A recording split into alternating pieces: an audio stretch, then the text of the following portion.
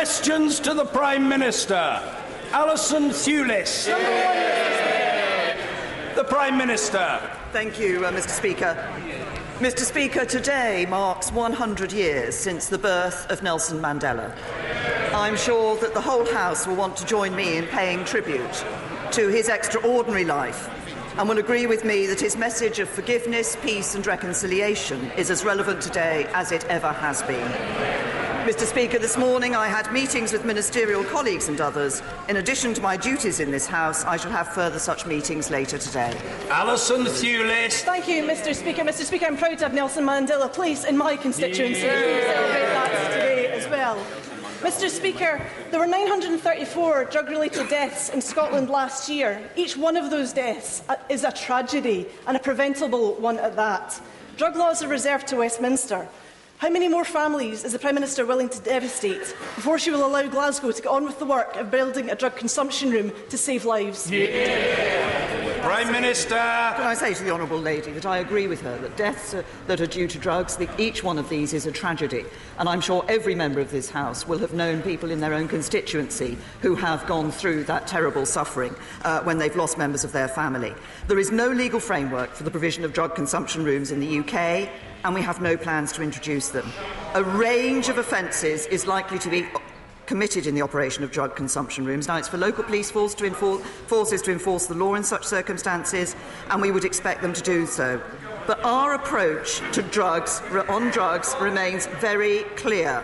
We must prevent drug use in our communities, support people dependent on drugs through treatment and recovery. Andrea Jenkin. Thank you, Mr. Speaker. Could the Prime Minister inform the House at what point it was decided that Brexit means remain? Prime Minister!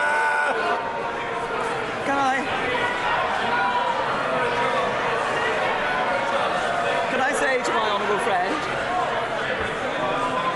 at absolutely no point, because Brexit continues to mean Brexit. Say to my honourable friend, I know that she wants us to talk about the positives of Brexit, and I agree with her. We should be talking about the positive future for this country. I understand she's also criticised me for looking for a solution that is workable. I have to say I disagree with her on that. I think what we need is a solution that is going to work for the United Kingdom, ensure we leave the European Union and embrace that bright future that we both agree on. Thank you, Mr. Speaker. I too pay tribute to Nelson Mandela's centenary of his birth. The people of South Africa stood up against the most vile injustice of apartheid. Their solidarity and the solidarity of people around the world freed him and ended the scourge of apartheid. We should pay tribute to all of them on this day. Mr. Speaker, people are losing trust in this government. The Transport Secretary, the International Trade Secretary and now the Brexit Secretary were all members of the Vote Leave campaign committee. The Environment Secretary was the co-chair. They've been referred to the police by the Electoral Commission, having refused to cooperate with the Electoral Commission. Will the Prime Minister guarantee that her Cabinet Ministers will fully cooperate with the police investigation? Prime Minister! Can I say to the right honourable gentleman, I actually question the way in which he put his question. Mr. Speaker, he has made an accusation in this House against members of this House. Order.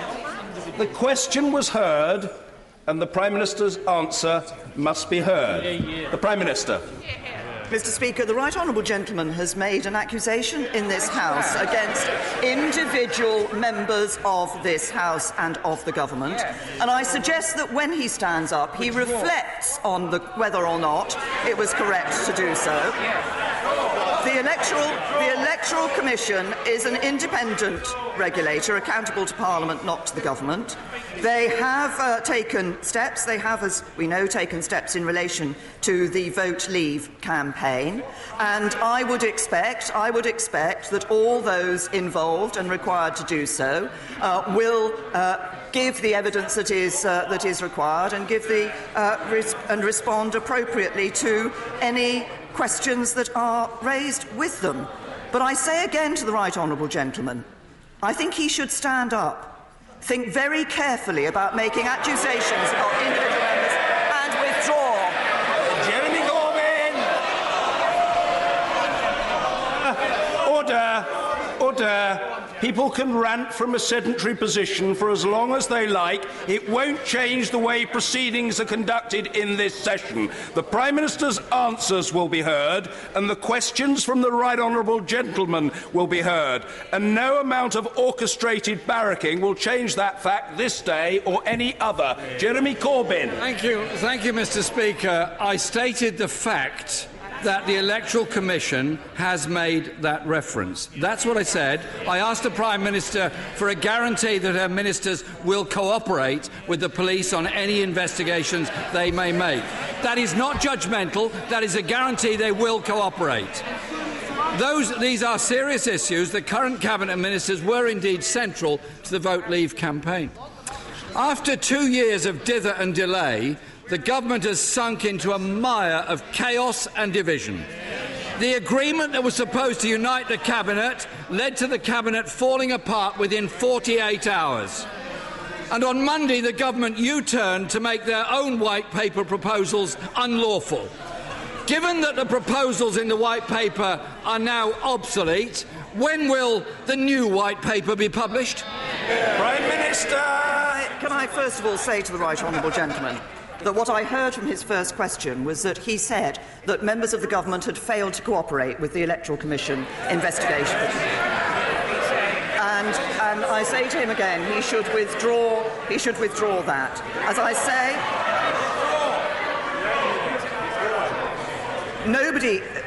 it's very important in this country that politicians don't interfere with police investigations, and the police are allowed to do their investigation as well. But everyone is innocent, and innocent until proven guilty in a court of law. And I say to the right honourable gentleman, I still contend he made accusations against individual members of this government that were unjustified, and he should withdraw them. He came on then to the question of the amendments that the government accepted in the Customs Bill on Monday night. Let me explain to the House what the position is. When we look at all... Order. We're less than a third of the way through, possibly significantly less than a third of the way through, and people are becoming overexcited. They must calm themselves, and we must hear the Prime Minister. The Prime Minister. Thank you. And the honourable lady sitting next to the Leader of the Opposition says this will be interesting. I'm going to go through each of the amendments in turn for the purposes of this House. Amendment 72 related to parliamentary scrutiny on plans under Clause 31 to form a customs union with the EU. We are going to leave the customs union with the EU, so we accepted that enhanced parliamentary scrutiny. Amendment 73 related to regulations on the application of VAT in certain circumstances. Such an arrangement is not part of the White Paper and the Chequers Agreement. We were able to accept that too. New Clause 37 was to prevent a customs border down the Irish Sea. That is government policy. And new Clause 36 related to reciprocity in accounting for tariffs collected, and that concept is in the White Paper. The Chequers Agreement, the White Paper are the basis for our negotiation with the European Union, and we've already started those negotiations. Corbyn! Well, Mr. Speaker, that's all very interesting, but could she explain why the Defence Minister had to rebel against the government in order to support the Cabinet's position of a few days before? This is a government in complete chaos. The centrepiece of the White Paper was something called, and I quote, the Facilitated Customs Arrangement. Having spent a week trying to convince their own MPs that this cobbled-together mishmash was worth defending, they abandoned it. So what is their plan now for customs? Prime Prime Minister. The right honourable gentleman is wrong. We have not abandoned the facilitated customs agreement. We're discussing it with the European Union. Jeremy Corbyn. So is she seriously expecting that 27 member states of the EU are going to establish their own bureaucratic tariff collection infrastructure just to satisfy the war within the Conservative Party in Britain? On Monday evening, the new Brexit Secretary was starting the next round of Brexit negotiations. No wonder he didn't turn up. He doesn't know what he's supposed to be negotiating. 2 years on from the referendum, 16 months on from triggering Article 50, isn't the case that the government has no serious negotiating strategy whatsoever? Prime Minister. To the right honourable gentleman, he is just plain wrong on his interpretation of what is happening. I have a copy of the white paper. I'm very happy to ensure that he gets a copy after this PMQs and is able perhaps to read it and understand what the government is doing and the basis beyond. But I say to the Leader of the Opposition, there are indeed differences between us on this issue. I will end free movement, he wants to keep it. I want us out of the customs union, he wants us in. I want us out of the single market, he wants us in. I want us to sign our own trade deals, he wants to hand them over to Brussels. I've ruled out a second referendum, he won't. There's no doubt which one of us is respecting the will of the British people and delivering on the vote, and it isn't him. Jeremy Corbyn. Mr. Speaker, we're 11 days on from the so-called Chequers Agreement, and the White Paper didn't even survive contact with the Cabinet or the Tory backbenches and hasn't yet even been discussed with the EU. Mr. Speaker, the Brexit White Paper does state, and I quote, the UK is committed to membership of the European Convention on Human Rights. Is the new Brexit Secretary signed up to that? Prime Minister. Right honourable gentleman, that we are signed up to that. That was in our manifesto. But can I also say to the right honourable gentleman, he has stood up and asked virtually the same question, and obviously hasn't listened to any of the answers that I've given him. The whole point of this is not that you just read out the question you thought of on Tuesday morning, but you actually listen to the answers that the Prime Minister gives. He said the Chequers Agreement stands, the White Paper stands. He said we had not even discussed it with the European Union. I think I've told him in at least 2, if not 3 answers, we are already discussing it with the European Union. Jeremy Corbyn. She obviously forgot, Mr. Speaker, the question I just asked her, which was about the Brexit Secretary's support or otherwise for the European Convention on Human Rights, because he's on record of saying, I don't support the Human Rights Act and I don't believe in economic and social rights. He is obviously backsliding to keep his job, or that is the new policy of the government. With only 3 months to go until the final withdrawal agreement is due to be signed, the Brexit Secretary's resigned, the White Paper's in tatters, the new Brexit Secretary's skipping negotiations, 2 years of negotiations with themselves, and they wanted to shut down Parliament for 5 days. They've even given up on negotiating with each other. Isn't the case, Mr. Speaker, that the government is failing to negotiate Brexit, failing to meet the needs of this... Order! No, I know what the attempt is, and it's not going to work. The right honourable gentleman will complete his question. He will not be shouted down, not today and not any day. Learn it. It's quite simple. Jeremy Corbyn. Thank you, Mr. Speaker. After 2 years negotiating with themselves, they then wanted to shut down Parliament 5 days early. They've even given up on negotiating with each other.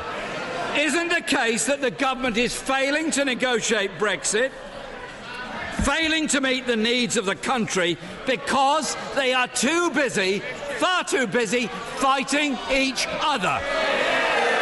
Prime Minister! Let me tell the right honourable gentleman what I've been doing over the last week. And perhaps let me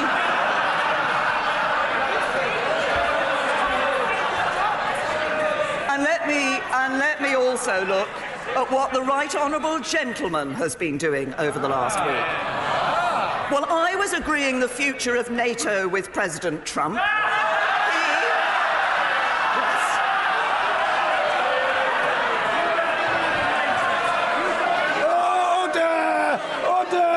Mr. Lewis, you are a very overexcitable denizen of this House. You are not as well behaved as your little baby daughter. The Prime Minister. Well, I was agreeing the future of NATO with President Trump. The right on... He was joining a protest march against him. Well, I was delivering a plan for our future trade with the EU. He was delivering a plan to teach children how to go on strike. And I was negotiating our future security relationship with Europe. He was renegotiating the definition of anti-Semitism.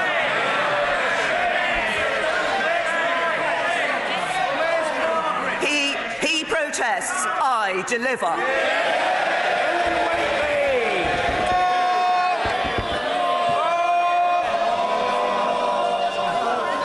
There will indeed be more. Helen Whately. Thank you, Mr. Speaker. 31 member countries of the International Holocaust Remembrance Alliance have an agreed definition of anti-Semitism. Does my right honourable friend agree that all political parties should adopt this definition and its examples without amendments or omissions? Prime Minister.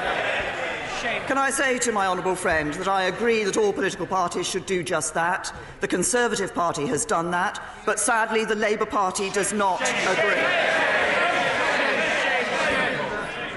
The Labour Party is trying to redefine anti-Semitism to allow people to say that Israel is a racist endeavour.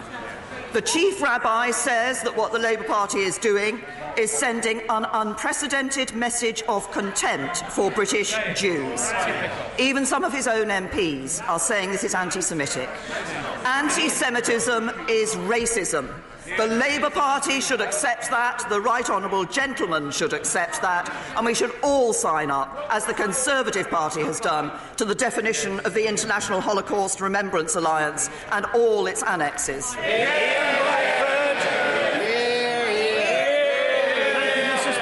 We should all welcome the 100th anniversary of the birth of Nelson Mandela. Those of us in Scotland are very proud that the city of Glasgow was the first city in the world to give the freedom of his city to Nelson Mandela, something that he in turn was also proud of. Mr. Speaker, this week the Prime Minister caved into her right-wing Brexiteers, undermining her negotiating position with the EU. In her attempt to hold together her fractured party, she's managed to unite the country against this government. Playing fast and loose with her own position makes the UK a laughingstock with our negotiating partners. The Prime Minister has put her narrow party interest before that of the country. Is it not the case that the events of this week make a no deal much more likely? Honourable Gentleman, that as I explained in answers to the questions from the Leader of the Opposition, we are negotiating with the European Union on the basis of the Chequers Agreement and the White Paper, and that has been those discussions have been started this week and have been continuing this week. But can I say to him also, he talks about putting a political party's interest before that of the country. I think the SNP should really think about what they are doing when they promote the independence of Scotland, which is clearly against the interests of their country. Ian Blackford. Mr. Speaker, the reality is that this is a Prime Minister that has lost control of her own party. A Prime Minister who is in office but not in power. A Parliament which is so divided that it simply cannot function. Mr. Speaker, to use a good Gaelic word, it is a burach.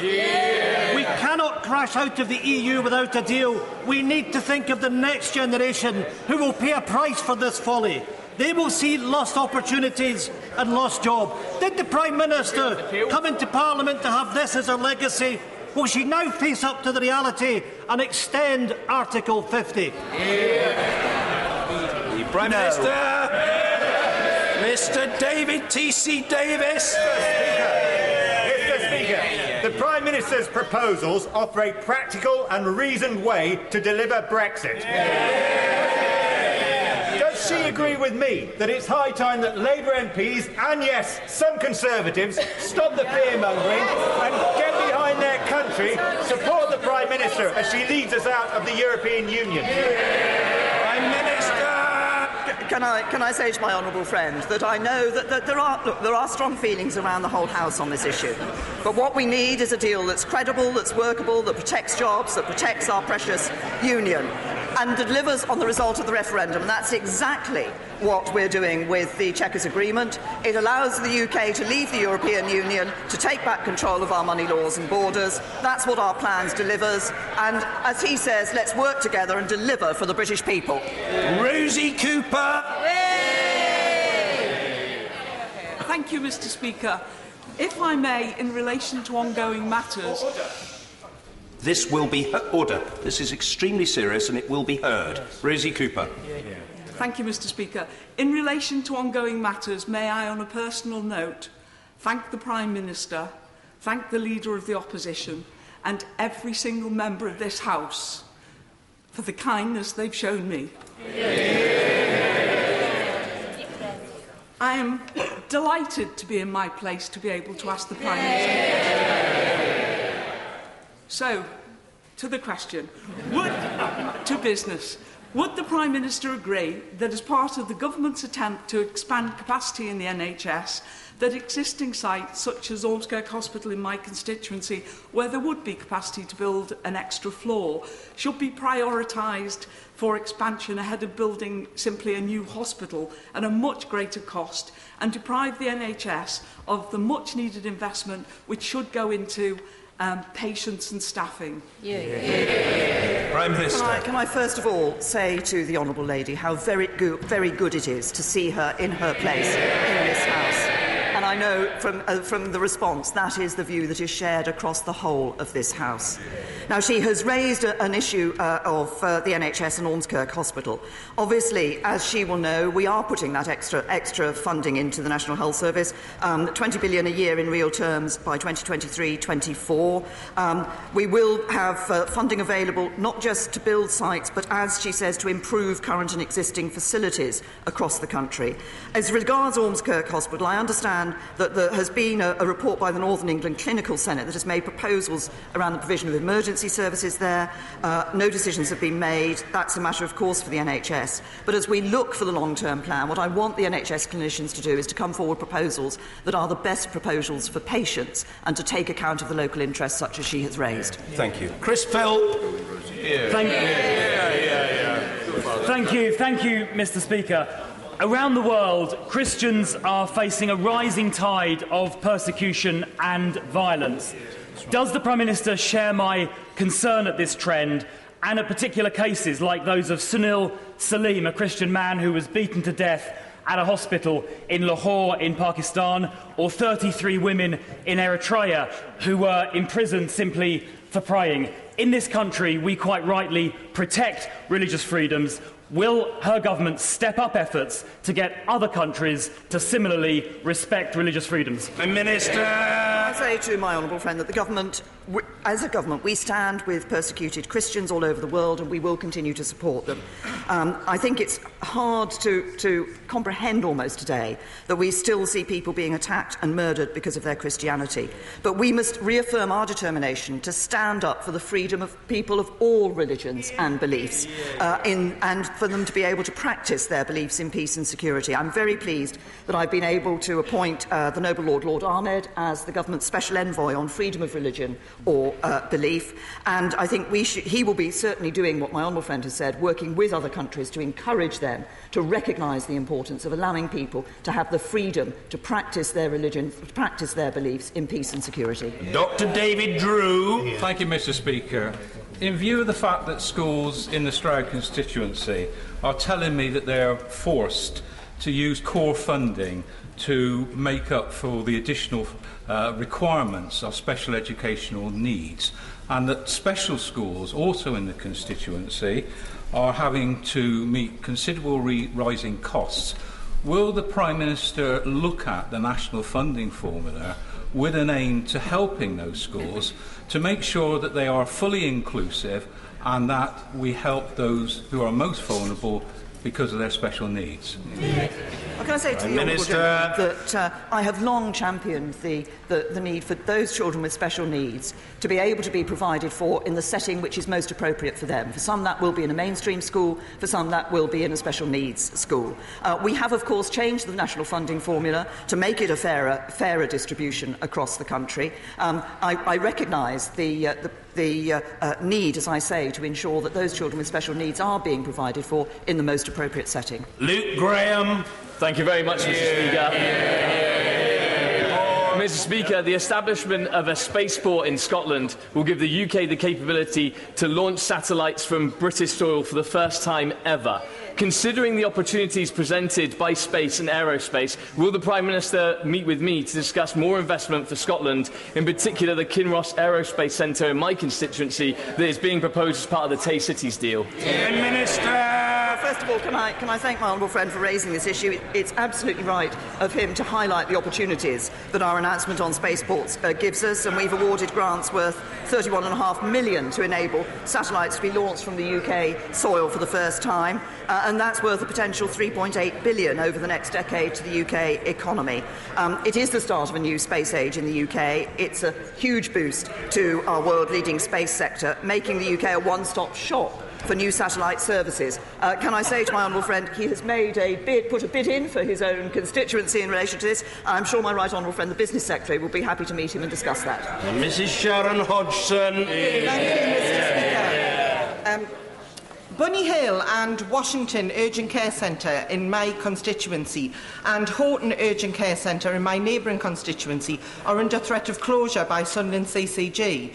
Mr. Speaker, it is not good enough for the Prime Minister just to say today that these are simply local decisions, as local people certainly don't want these closures. So what does she say to my constituents who rely on these vital urgent care centres, and to the staff at Sunderland Royal A&E who are going to have to deal with the aftermath of these closures? Prime Minister. The Honourable Lady, she complains to me that we want decisions to be taken at a local level by the NHS. But I believe it is absolutely right that decisions are taken at that local level. And when the NHS takes these decisions, the important thing is that they put the interests of patients and the safety of patients and the treatment of patients first. She has raised this particular issue, but I continue to believe that it is right not for politicians here to make a decision like that, but for actual clinicians and others working in the National Health Service. Mr Marcus Jones.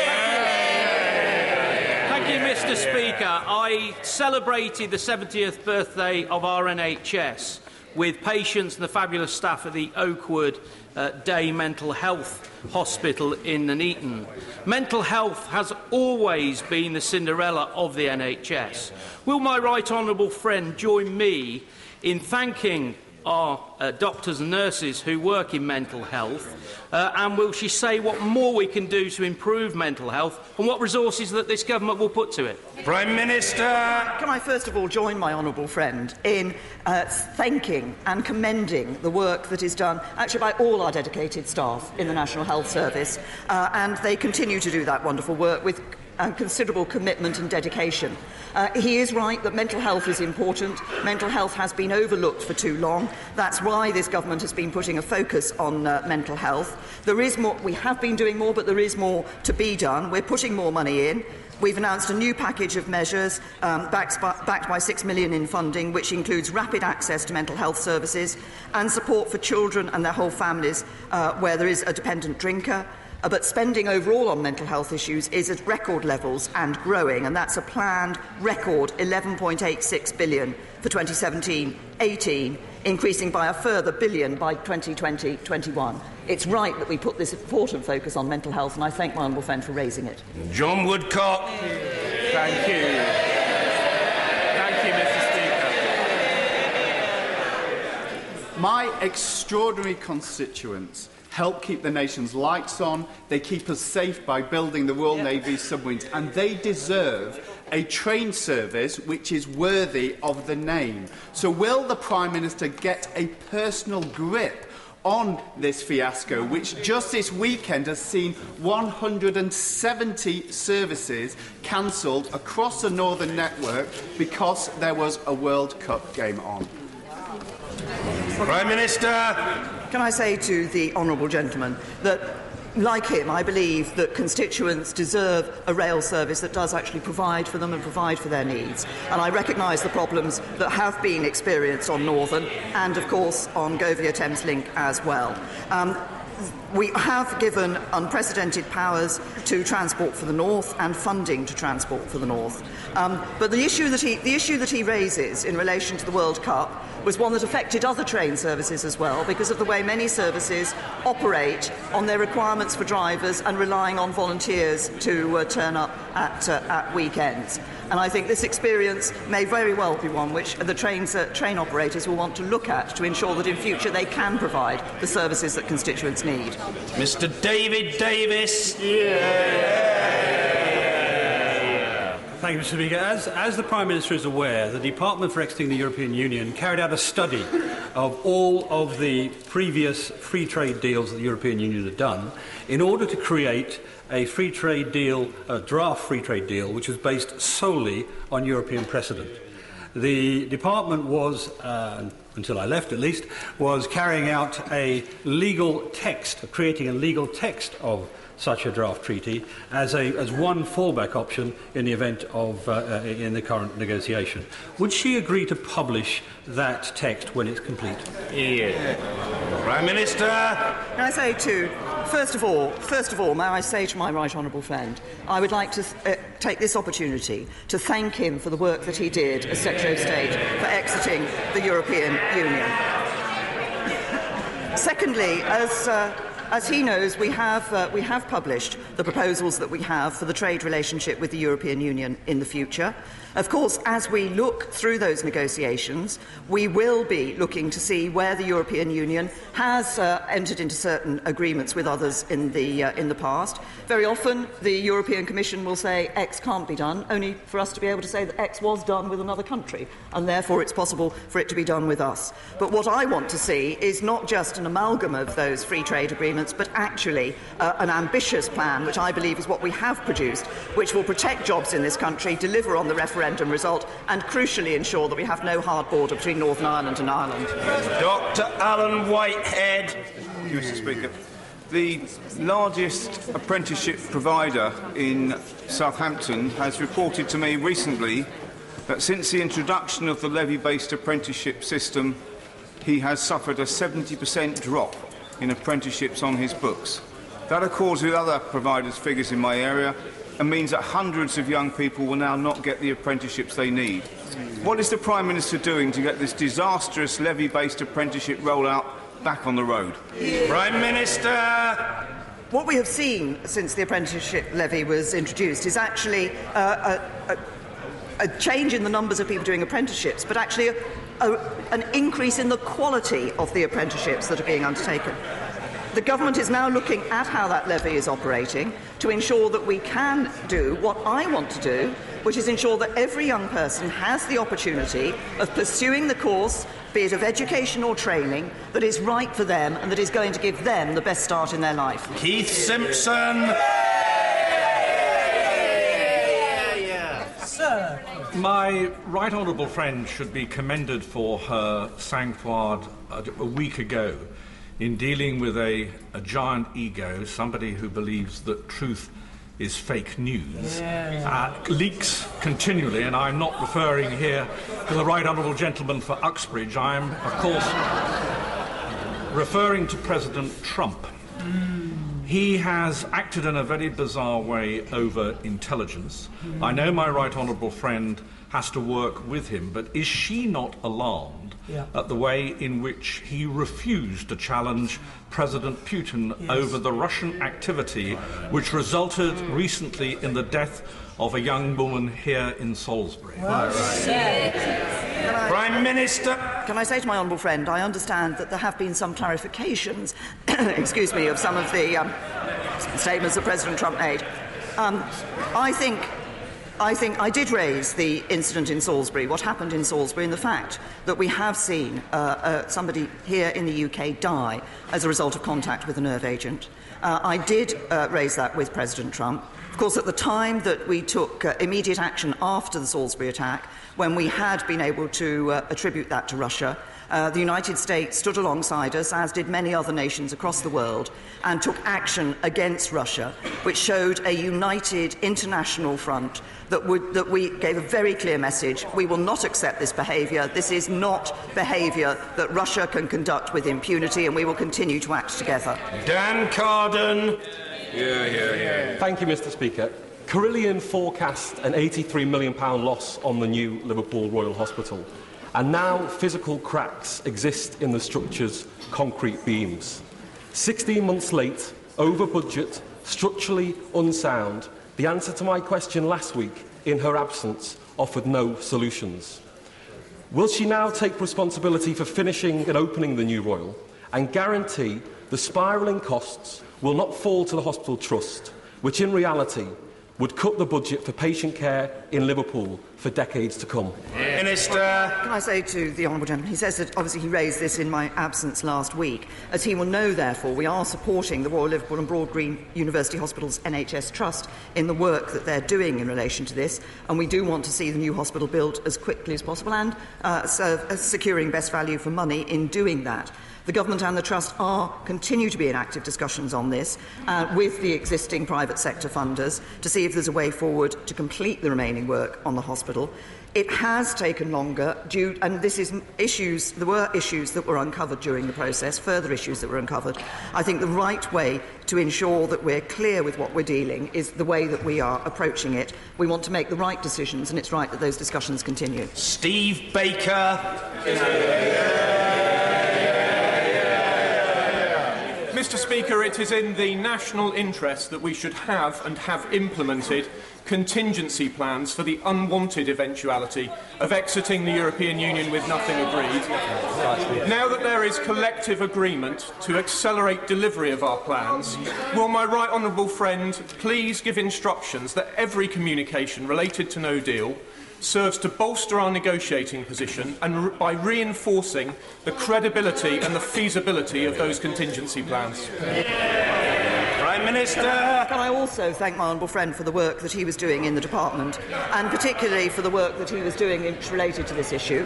He's absolutely right. We do need to make sure that we have those no-deal preparations in place while we negotiate with the European Union on a deal, because we need to ensure that we have made contingency arrangements for every eventuality. But also the European Union need to be in no doubt that we are making those preparations and ensuring that, should that be the outcome, that we are prepared. Alex Cunningham. Thank you, Mr. Speaker. My constituent, Andy McLean, arranged to sell his house to an online company, WeBuyAnyHouseQuickly.com. He agreed a price but then saw it cut by more than 20% on the day contracts were to be exchanged, and after he had incurred a fortune in deposit, legal and other costs associated with his new house purchase. Will she instruct ministers to bring forward regulations so that people like my constituent can be protected from these kind of rip-off companies and their cowboy tactics? Can I say to the honourable gentleman that he's raised a very specific issue, and I'm happy to ensure that ministers responsible will look at the issue that he has raised. Sir Hugo Swire. Mr. Speaker, for any minister to be able to do their job relies on them getting impartial, sound and honest advice from their civil servants. And when that sacrosanct relationship is broken, there needs to be a full and proper investigation. My right honourable friend will be aware that the Home Affairs Select Committee have called for the full, open and transparent publication on the Windrush report that Sir Alex Allen commissioned. Would my right honourable friend therefore put her stamp of authority as Prime Minister and insist we can get to the bottom of this and see who was told what and when, in order that it doesn't look like another cover-up? Prime Minister. My honourable friend, that I think it is important, and Alex Allen himself has made clear, that it's important that proper consideration is given to the publication of information which involves personal information in relation to individuals. But I know that my right honourable friend, the Home Secretary, is considering this matter very carefully. Mr. Nigel Dodds. Speaker, can I commend the work of the charities Shine and SPH Scotland for the work they do in assisting people affected by spina bifida and other conditions like that. They Public health authorities, scientists and others all agree on the need to reduce pregnancies that have neural tube defects by the mandatory fortification of flour with folic acid. USA and other countries do this already. Will she look at bringing the UK into line and introduce this very, very important public health preventative action? Can I say to the right honourable gentleman that he's raised an important issue, and can I join him in commending the work of the charity that he referred to and the excellent work that they are doing on this particular issue. We all want mums to have healthy pregnancies, and of course there is NHS guidance in relation to the supplements that women planning a pregnancy should take of folic acid before conception and indeed unto the 12th week of pregnancy, and recommend eating more folate-rich foods during pregnancy. But this is an issue that I think we will continue to look at to ensure that the advice and the action that is taken is absolutely right to ensure that mums-to-be do have those healthy pregnancies. Anna Soubry. Thank you very much, Mr. Speaker. Mr. Speaker, I'm sure the whole House would join me in congratulating Sir Cliff Richard on his successful action against the BBC, who behaved atrociously in their illegal invasion of his privacy.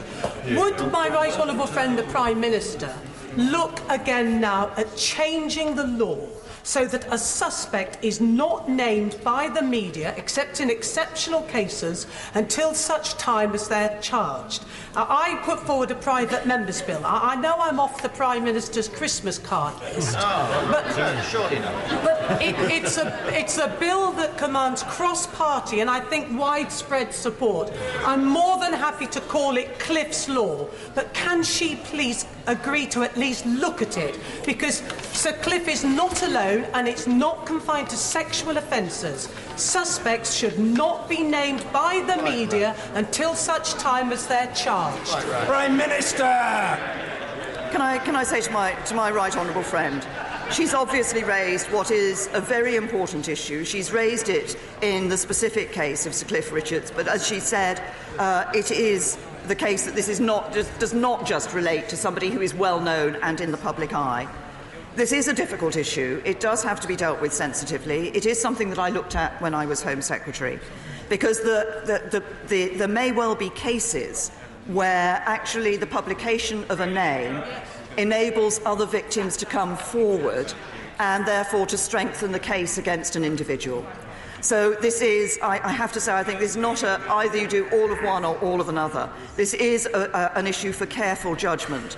But in exercising that careful judgment, the police have to recognise their responsibilities and the media need to recognise their responsibilities as well. It's good to welcome the Honourable Lady back to the House. Naz Shah. Thank you, Mr. Speaker. This Saturday marked the International Day of Remembrance for Victims of Honour Abuse. This Friday marks the second year of the rape and murder of my constituent, Samia Shahid, who was lured to Pakistan. Whilst I thank colleagues in the House for showing solidarity to the hashtag Honour Her campaign today, and in particular the leader of my own party, will the Prime Minister once again reiterate our commitment to eradicate violence against women and girls, but also urge the Pakistani authorities to give justice to Samia Shahid? 2 years later, we're still waiting for a trial. Well, can I say to the Honourable Lady that I will ensure that the Foreign Office is aware of the particular case and the issue that she has raised in relation to the Pakistani authorities. But I'm very happy to reconfirm our absolute commitment to work to eradicate violence against women. And the term honour violence is such a misnomer. This is an appalling crime of violence against women, and we should all be working to ensure that we eradicate it. Hugh Merriman. Thank you, Mr. Speaker. Neuroblastoma is an aggressive form of cancer that impacts 100 children each year, most of whom are under 5. Thanks to a campaign involving my constituents, the Jeffries families, and many honourable members across this House, NICE have now approved a drug which may extend lives. Tragically, for my 5-year-old constituent, Jack Jeffries, this has come too late, and he is now, with his family at his bedside, undergoing palliative care. For his legacy and for all of those other children who could lead longer lives, can I ask the Prime Minister to ensure that the NHS now commission and use this drug? Can I say to my honourable friend that I'm sure the whole House will extend our thoughts and prayers to Jack's family at what must be a terribly, terribly difficult and tragic time for them. As my honourable friend has indicated, I understand that NICE has recommended the drug that he refers to for use in children. That was in draft guidance that they recently issued. I understand the drug is now available across the NHS through the Cancer Drugs Fund, and NICE will be publishing their final guidance in August. And I'm sure the drug will be rolled out swiftly to ensure that as many people as possible are able to benefit from it as swiftly as possible. 3 days after she became the proud grandmother of Holly, I call the mother of the house, Harriet Harman.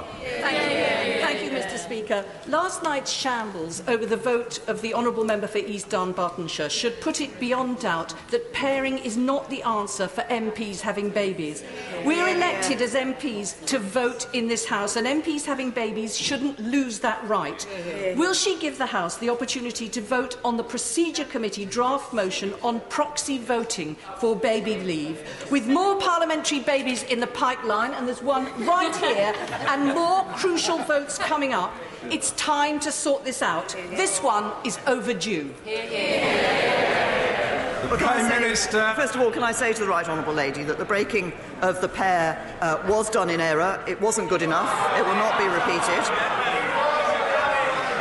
My right honourable friend, the member for Great Yarmouth, and the Chief Whip have apologised directly to the member for East Dunbartonshire, because we take pairing very seriously, and we recognise its value to Parliament, and we will continue to guarantee a pair for MPs that are currently pregnant or have a newborn baby. But the issue she raises refers also to this question of proxy voting, the report that the Procedure Committee has brought out. We are looking very carefully at that issue. We want to ensure that we can facilitate parental leave in this place, but we also obviously have to ensure there's a proper consultation, and we're looking at the interests of individuals, but also at the interests of the whole House. Order.